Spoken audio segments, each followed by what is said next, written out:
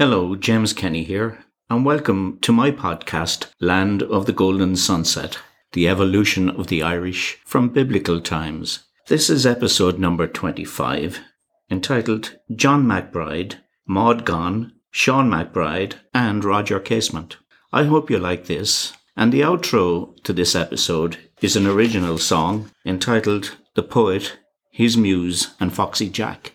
Please share this on social media. And if you wish, you can become a patron by visiting www.landofthegoldensunset.podbean.com.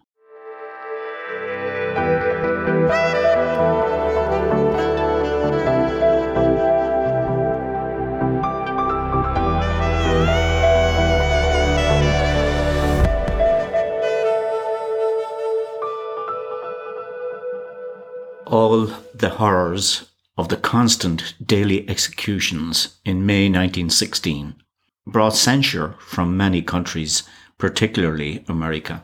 At home, the people in their grief sang the words of the ballad, "Another martyr for old Ireland, another murder for the crown." Others, who were on the Army Council of the IRB but had not signed the proclamation of the Irish Republic, were also taken out and shot. Major John MacBride, perhaps in revenge for fighting against the British in South Africa in the Boer War. He had emigrated to South Africa in 1896 and became a prominent supporter of the Boer cause and served on the Irish Transvaal executive. While there, he organised and formed an Irish brigade with 500 men, which he later commanded in the Second Boer War. They had some small success against the British. Back in Ireland, however, in 1899, a committee was formed to lend support to the Irish Brigade, presided over by Miss Maud Gonne, at which she called for support for the gallant Major John MacBride. John MacBride, 1868 to 1916, was born at the Quay, Westport, County Mayo, to Patrick MacBride, a shopkeeper and trader, and the former Honora Gill. A plaque marks the building on the Westport Quays where he was born. His red hair and long nose led him to be given the nickname Foxy Jack. He joined the Irish Republican Brotherhood and was associated with Michael Cusack in the early days of the Gaelic Athletic Association. He also joined the Celtic Literary Society, through which he became known to Arthur Griffith, who was to remain a friend and influence throughout his life. Beginning in 1893, MacBride was termed a dangerous nationalist by the British government. In 1896, he went to the United States on behalf of the IRB. In the same year, he returned and emigrated to South Africa. The Irish Transvaal Brigade became known as MacBride's Brigade and was first commanded by an Irish-American, Colonel John Blake, an ex-US cavalry officer. MacBride recommended Blake as commander since he himself had no military experience. The brigade was given official recognition by the Boer government, with the commissions of the brigade's officers signed by State Secretary F.W. Wrights. MacBride was commissioned with the rank of major in the Boer army and given Boer citizenship. With a brigade of 500 Irish and Irish-Americans, they fought the British. Often these Irish commandos were fighting opposite such Irish regiments as the Royal Dublin Fusiliers and the Royal Enniskillen Fusiliers. From the hills around the besieged town of Ladysmith to the plains of the Orange Free State, MacBride's brigade were assigned to accompany and guard one of the great French Creusot fortress guns, or Long Toms, of Commandant Trichard's Transvaal State Army, and afterwards they fought in the Battle of Colenso. A second Irish brigade was organised by Arthur Lynch. The arrival in the Irish camp of an Irish-American ambulance corps bolstered MacBride's brigade. Michael Davitt, who had resigned as an MP, visited MacBride in South Africa. When Colonel Blake was injured at Ladysmith, MacBride had to take sole command of the brigade. In Ireland, pro-Boer feeling, informed by Arthur Griffith and Maud Gonne, formed the most popular and most fervent of the European pro-Boer movements. However, more than 16,000 Irishmen fought for the British against the Boers. When MacBride became a citizen of the Transvaal, the British considered that as an Irishman and citizen of the United Kingdom of Great Britain and Ireland, he had given aid to the enemy. After the war, he travelled to Paris, where Maud Gonne lived. In 1903, he married her to the disapproval of many, including W.B. Yeats, who had previously proposed to her. The following year, their son, Sean MacBride, was born. Their marriage failed, and the couple could not agree on custody of Sean. Maud instituted divorce proceedings in Paris. No divorce was given, but in a separation agreement, Maud won custody of the baby until age 12. The father got visiting rights of 1 month each summer. MacBride returned to Dublin and never saw his son again. Anthony J. Jordan argues that MacBride was a much maligned man in the divorce proceedings. He posits that on the merit of W.B. Yeats believing Maud Gonne's accusations against her husband, successive biographers of Yeats have treated them as factual, ignoring the verdict of the Parisian divorce court, which found MacBride innocent. Donald Fallon, MacBride's recent biographer, quotes the poet Paul Durcan, the grandson of Joseph MacBride and Eileen Wilson, as believing that MacBride was unquestionably defamed, and lays much of the blame on the people in the Yeats-Maud Gonne industry. About 40 years after the marriage had ended, Maud herself attributed the breakdown of the marriage to John's loneliness and drink problem in Paris during her frequent trips to Ireland without him. He did not know a word of French and must often have had been very lonely, as my work kept me much in Ireland. After returning permanently from Paris to Dublin in 1905, John MacBride joined the Irish nationalists in preparing for an insurrection. Because he was so well known to the British, the leaders thought it wise to keep him outside their secret military group planning a rising. As a result, he happened to find himself in the midst of the rising without notice. He was in Dublin early on Easter Monday morning to meet his brother, Dr. Anthony MacBride, who was arriving from Westport to be married on the Wednesday. The Major walked up Grafton Street and saw Thomas MacDonagh in uniform and leading his troops. He offered his services and was appointed second in command at the Jacobs factory. After the rising, MacBride was court-martialed under the Defence of the Realm Act and subsequently executed by firing squad in Dublin's Kilmainham jail. He was executed on the 5th of May 1916. Facing the British firing squad, he said he did not wish to be blindfolded, adding, "I have looked down the muzzles of so many guns in the South African War to fear death, and now please carry out your sentence." He is buried in the cemetery at Arbour Hill Prison in Dublin. Yeats wrote an ambivalent eulogy in his poem Easter 1916. "This other man I had dreamed, a drunken, vainglorious lout. He had done most bitter wrong to some who are near my heart. Yet I number him in the song. He too has resigned his part in the casual comedy. He too has changed in his turn, transformed utterly. A terrible beauty is born." Maud Gonne wrote to Yeats, "No, I don't like your poem. It isn't worthy of you, and above all, it isn't worthy of its subject. As for my husband, he has entered eternity by the great door of sacrifice, so that praying for him, I can also ask for his prayers." Maud Gonne, 1866 to 1953, was an English-born Irish Republican, revolutionary, suffragette and actress. Of Anglo-Irish descent, she was won over to Irish nationalism by the plight of evicted people in the land wars. She actively agitated for Home Rule and then for the Republic declared in 1916. During the 1930s, she was a founding member of the Social Credit Party. In 1897, along with Yeats and Arthur Griffith, she had organised protests against Queen Victoria's Diamond Jubilee. In the same year, she joined the Roman Catholic Church.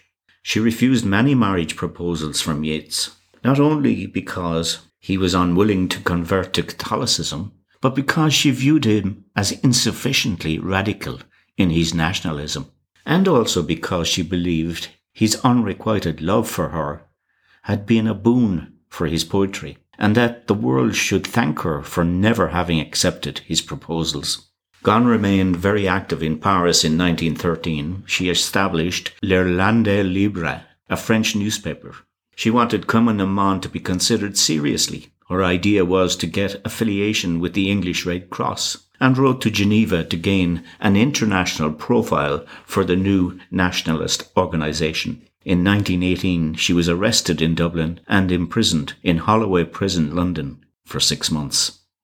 During the War of Independence, she organised relief, and during the Civil War, she formed the Women's Prisoners' Defence League to assist Republican prisoners and their dependents. She was arrested and imprisoned in 1923, where she went on hunger strike, and was released. She published an autobiography covering the period of her early life entitled A Servant of the Queen, in which she wrote, "I have always hated war, and am by nature and philosophy a pacifist. But it is the English who are forcing war on us, and the first principle of war is to kill the enemy."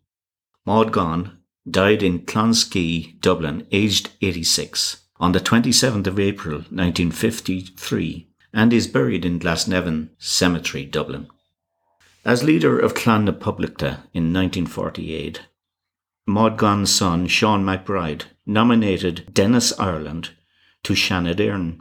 Dennis Ireland, a Northerner, shared MacBride's mother's enthusiasm for C.H. Douglas's distributive philosophy. Like Maud Gonne, Dennis Ireland argued that social credit or national dividend payments should be paid to citizens and were essential to redress the otherwise chronic lag in the machine age between their capacity to consume and the productive capacity of industry. In a world of artificial scarcity, the alternative, Ireland suggested, was fascism. Sean MacBride, 1904 to 1988, was an Irish Clann na Poblachta politician who served as Minister for External Affairs from 1948 to 1951, leader of Clann na Poblachta from 1946 to 1965, and Chief of Staff of the IRA from 1936 to 1937. He served as a TD or Teachta Dála from 1947 to 1957. Rising from a domestic Irish political career, he founded or participated in many international organisations of the 20th century, including the United Nations, the Council of Europe, and Amnesty International. He received the Nobel Peace Prize in 1974, the Lenin Peace Prize for 1975-1976, and the UNESCO Silver Medal for Service in 1980. Before returning to Dublin in 1927, where he became the IRA's Director of Intelligence, Sean MacBride worked as a journalist in Paris and London. Soon after his return, he was arrested and charged with the murder of politician Kevin O'Higgins, who had been assassinated near his home in Booterstown, County Dublin. MacBride was able to prove, however, that he was on his way back to Ireland at the time, as he was able to call unionist turned Cumann na Gael politician Brian Cooper, whom he had met on the boat travelling home, as a witness. He was then charged with being a subversive and interned in Mountjoy prison. Towards the end of the 1920s, after many supporters had left to join Fianna Fáil, some members of the IRA started pushing for a more left-wing agenda. After the IRA Army Council voted down the idea, Sean MacBride launched a new movement, Saor Éire, in English, Free Ireland, in 1931. Although it was a non-military organisation, Saor Éire was declared unlawful, along with the IRA, Cumann na Món, and 9 other bodies. MacBride, meanwhile, became the Security Service's #1 target. In 1936, the IRA's Chief of Staff, Moss Toomey, was sent to prison for 3 years. He was replaced by Sean MacBride. At the time, the movement was in a state of disarray, with conflicts between several factions and personalities. Tom Barry was appointed Chief of Staff to head up a military operation against the British. an action which MacBride did not agree with. In 1937, Sean MacBride was called to the bar. He then resigned from the IRA when the Constitution of Ireland was enacted later that year. As a barrister, MacBride frequently defended IRA prisoners of the state, but was unsuccessful in stopping the execution in 1944 of Charlie Kearns, convicted of killing Garda detective Dennis O'Brien in 1942. In 1946, during the inquest into the death of Sean McCaughey, MacBride embarrassed the authorities by forcing them to admit that the conditions in Portlaoise prison were inhumane.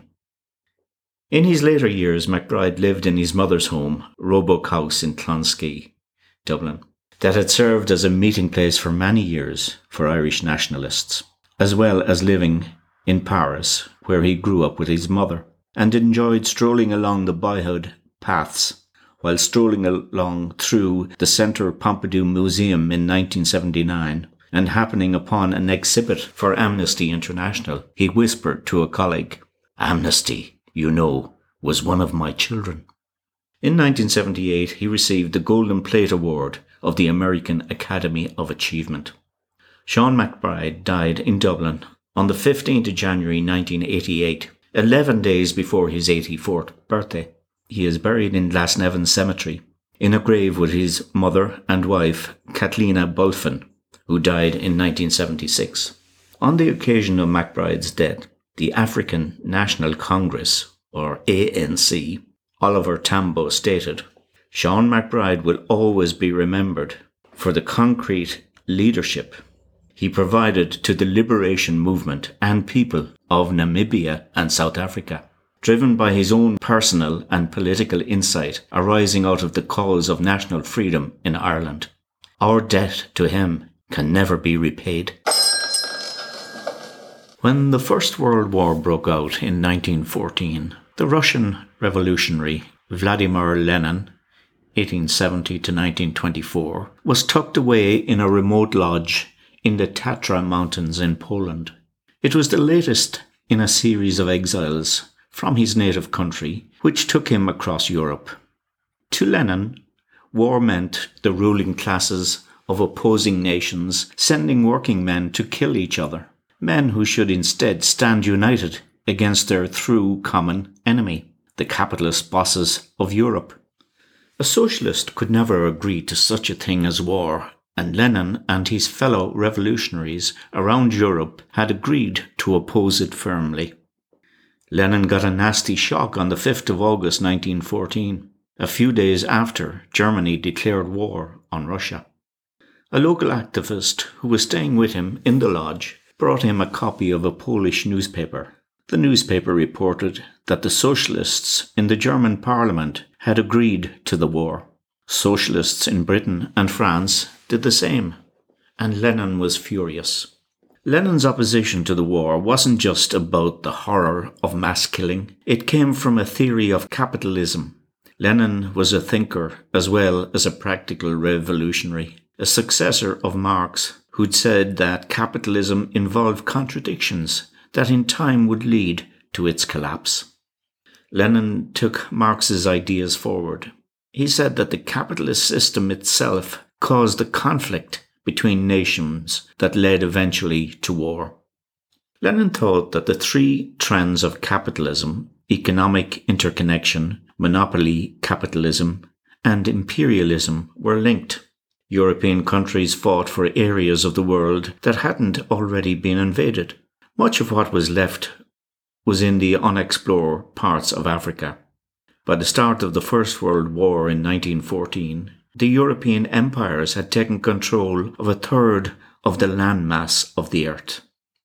A few years after the start of the war, Lenin slipped back into Russia, in disguise, and led a revolution that established the world's first communist state, inspired by the ideas of Karl Marx.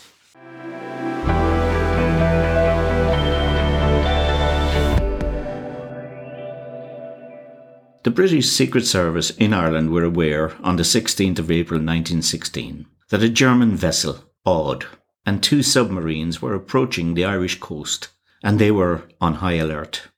when Roger Casement landed. He was subsequently arrested at Bannastrand in County Kerry, from where he was quickly taken to London under heavy escort, fearing an attempt to free him. But no such rescue bid was tried, and Casement was charged, tried, convicted, and sentenced to hang on the 3rd of August 1916.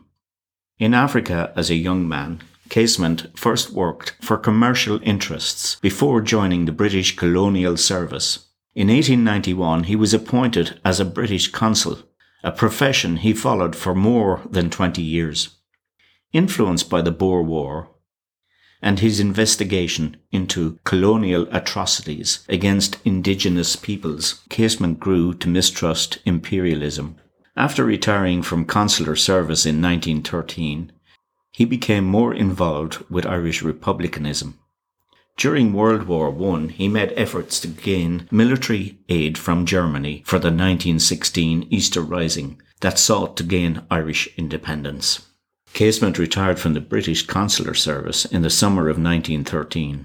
In November of that year, he was among those who helped form the Irish Volunteers. He and Owen MacNeill, later the organisation's Chief of Staff, co-wrote the Volunteers' Manifesto. In July 1914, Casement journeyed to the United States to promote and raise money for the Volunteers from among the large and numerous Irish community there. Through his friendship with men such as Bulmer Hobson, a member both of the Volunteers and of the secret Irish Republican Brotherhood, Casement established connections with exiled Irish nationalists, particularly Clan na Gael. Elements of the suspicious clan did not trust Casement completely, as he was not a member of the IRB, and held views they considered too moderate, but others, such as John Quinn, regarded him as extreme. Devoy, initially hostile to Casement for his part in conceding control of the Irish Volunteers to John Redmond, was won over in June 1914, and Joseph McGarrity, another clan leader, became devoted to Casement and remained so from then on. The Howth gun running in late July 1914, which Casement had helped to organise and finance, further enhanced his reputation. In August 1914, at the outbreak of World War I, Casement and John Devoy arranged a meeting in New York with the Western Hemisphere's top-ranking German diplomat, Count Bernstorff, to propose a mutually beneficial plan. If Germany would sell guns to the Irish revolutionaries and provide military leaders, the Irish would revolt against England, diverting troops and attention from the war with Germany. Casement and Devoy sent an envoy, Clan na Gael President John Kenny, to present their plan personally. Kenny, while unable to meet the German Emperor, did receive a warm reception from Flotto, the German ambassador to Italy, and from Prince von Bülow. In October 1914, Casement sailed from Germany via Norway, travelling in disguise and seeing himself as an ambassador of the Irish nation. While the journey was his idea, Clan na Gael financed the expedition. During their stop in Christiania, his companion Adler Christensen was taken to the British legation, where a reward was allegedly offered if Casement were knocked on the head.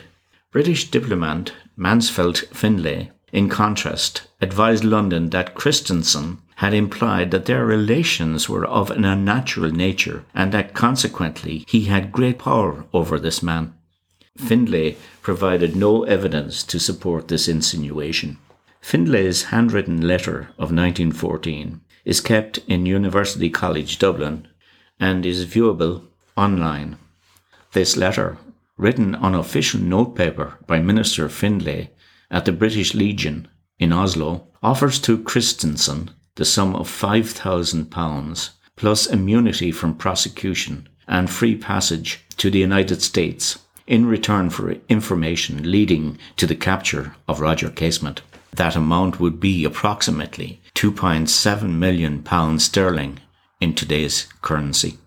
In November 1914, Casement negotiated a declaration by Germany which stated, "The imperial government formally declares that under no circumstances would Germany invade Ireland with a view to its conquest or the overthrow of any native institutions in that country.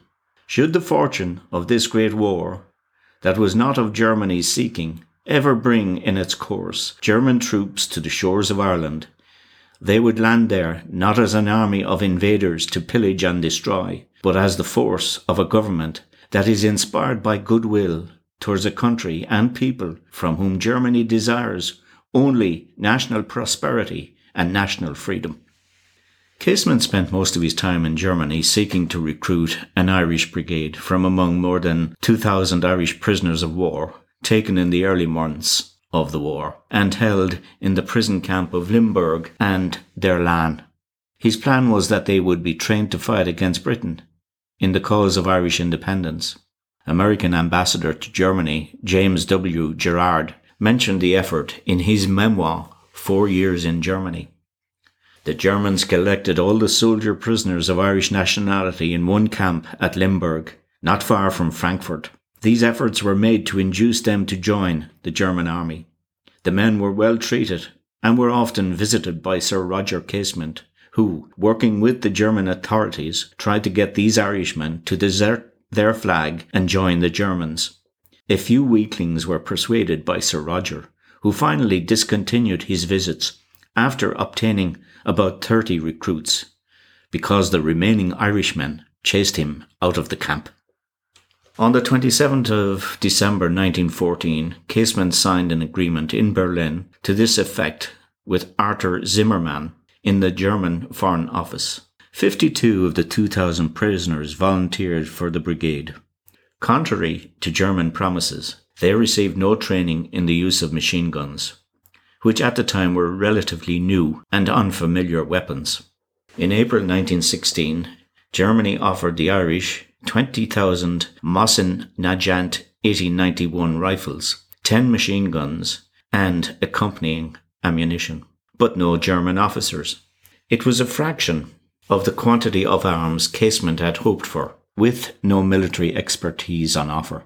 Casement did not learn about the Easter Rising until after the plan was fully developed. The German weapons never landed in Ireland. The Royal Navy intercepted the ship transporting them, a German cargo vessel named Le Beau, disguised as a Norwegian vessel Odd Norge. All the crew were German sailors, but their clothes and effects, even the charts and books on the bridge, were Norwegian. As John Devoy had either misunderstood or disobeyed Pearse's instructions that the arms were under no circumstances to land before Easter Sunday, the Irish Transport and General Workers' Union members, set to upload the arms under the command of Irish Citizen Army officer and trade unionist William Partridge, were not ready. The British had intercepted German communications coming from Washington and suspected that there was going to be an attempt to land arms at Ireland, although they were not aware of the precise location. The arms ship, under Captain Carl Spindler, was apprehended by HMS Bluebell on the late afternoon of Good Friday. About to be escorted into Queenstown, present-day Cove, County Cork, on the morning of Saturday the 22nd of April 1916, Captain Spindler scuttled the ship by preset explosive charges. It now lies at a depth of 40 metres. Its surviving captain and crew became prisoners of war. One of the 2 carloads of volunteers who were supposed to meet Captain Spindler had crashed into the River Lawn, many miles away, at Ballycassan Pier, Killorglin, resulting in the death of 3 or 4 occupants of the car. So there had been no possibility of an organised transfer of arms.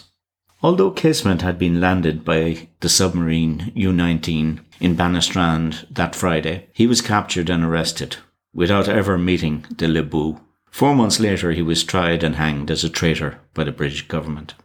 Roger Casement's trial aroused media attention throughout the world. The British had earlier conferred on him a knighthood for his intervention and humanitarian concern in the Congo, by bringing an end certain distasteful atrocities practiced on the native workers in the rubber plantations operated by the Peruvian Rubber Company. As a result, he was a world-respected figure, and as such, a resolution was passed by the United States Senate requesting clemency, and a strong plea in mitigation was forwarded to the British Foreign Office. The prosecution was accused of discreditable conduct in editorials of the two leading British newspapers, The Times and the Manchester Guardian, but they countered by producing copies of the now infamous Black Diary in a vicious attempt to destroy him. The diaries detailed homosexual activities, and given prevailing views and existing laws on homosexuality, this material undermined support for clemency for Casement. Debates have continued about these diaries. A handwriting comparison study in 2002 concluded that Casement had written the diaries, but this was still contested by some. It was suggested that the diary was faked deliberately. Chief of Police Sir Basil Thompson, reading a statement attributed to Sir Ernley Blackwell in a memorandum, said, "Allow the law to take its course, and by judicious means to use these diaries to prevent Casement from attaining martyrdom." Casement's trial had brought such adverse criticism from around the world, forcing attention on the dozens of Irish volunteers still held without trial in British jails, that a decision was made to release the first batch in the month of December 1916 and the balance in July 1917. Among those released were William T. Cosgrave, who was in the South Dublin Union, and Joe McGrath, who was in the distillery at Marrowbone Lane with his brother Paddy. Both Cosgrave and Joe McGrath became prominent Irish politicians. Married Foxy Jack and not the poet. You prefer the gallant soldier to the rhymer.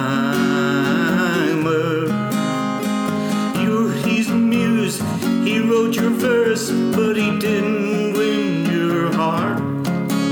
No, he didn't win your heart to his distress.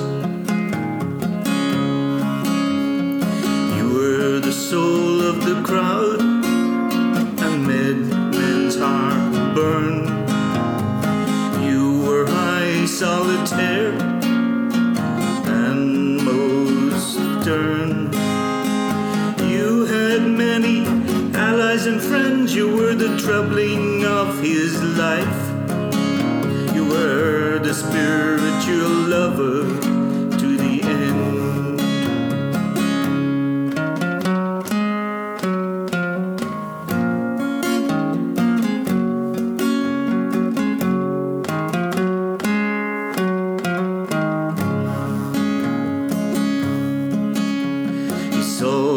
Problems and sorrows of your personality, and realized that you were human after all.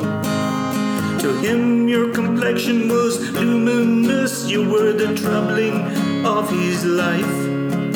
You were the spiritual lover to the end.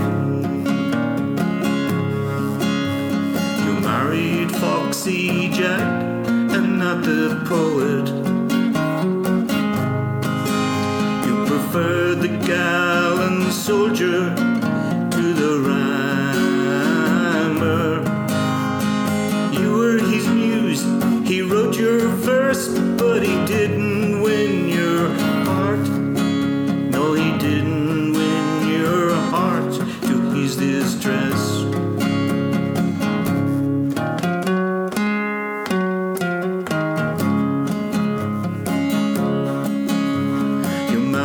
Foxy Jack and not the poet.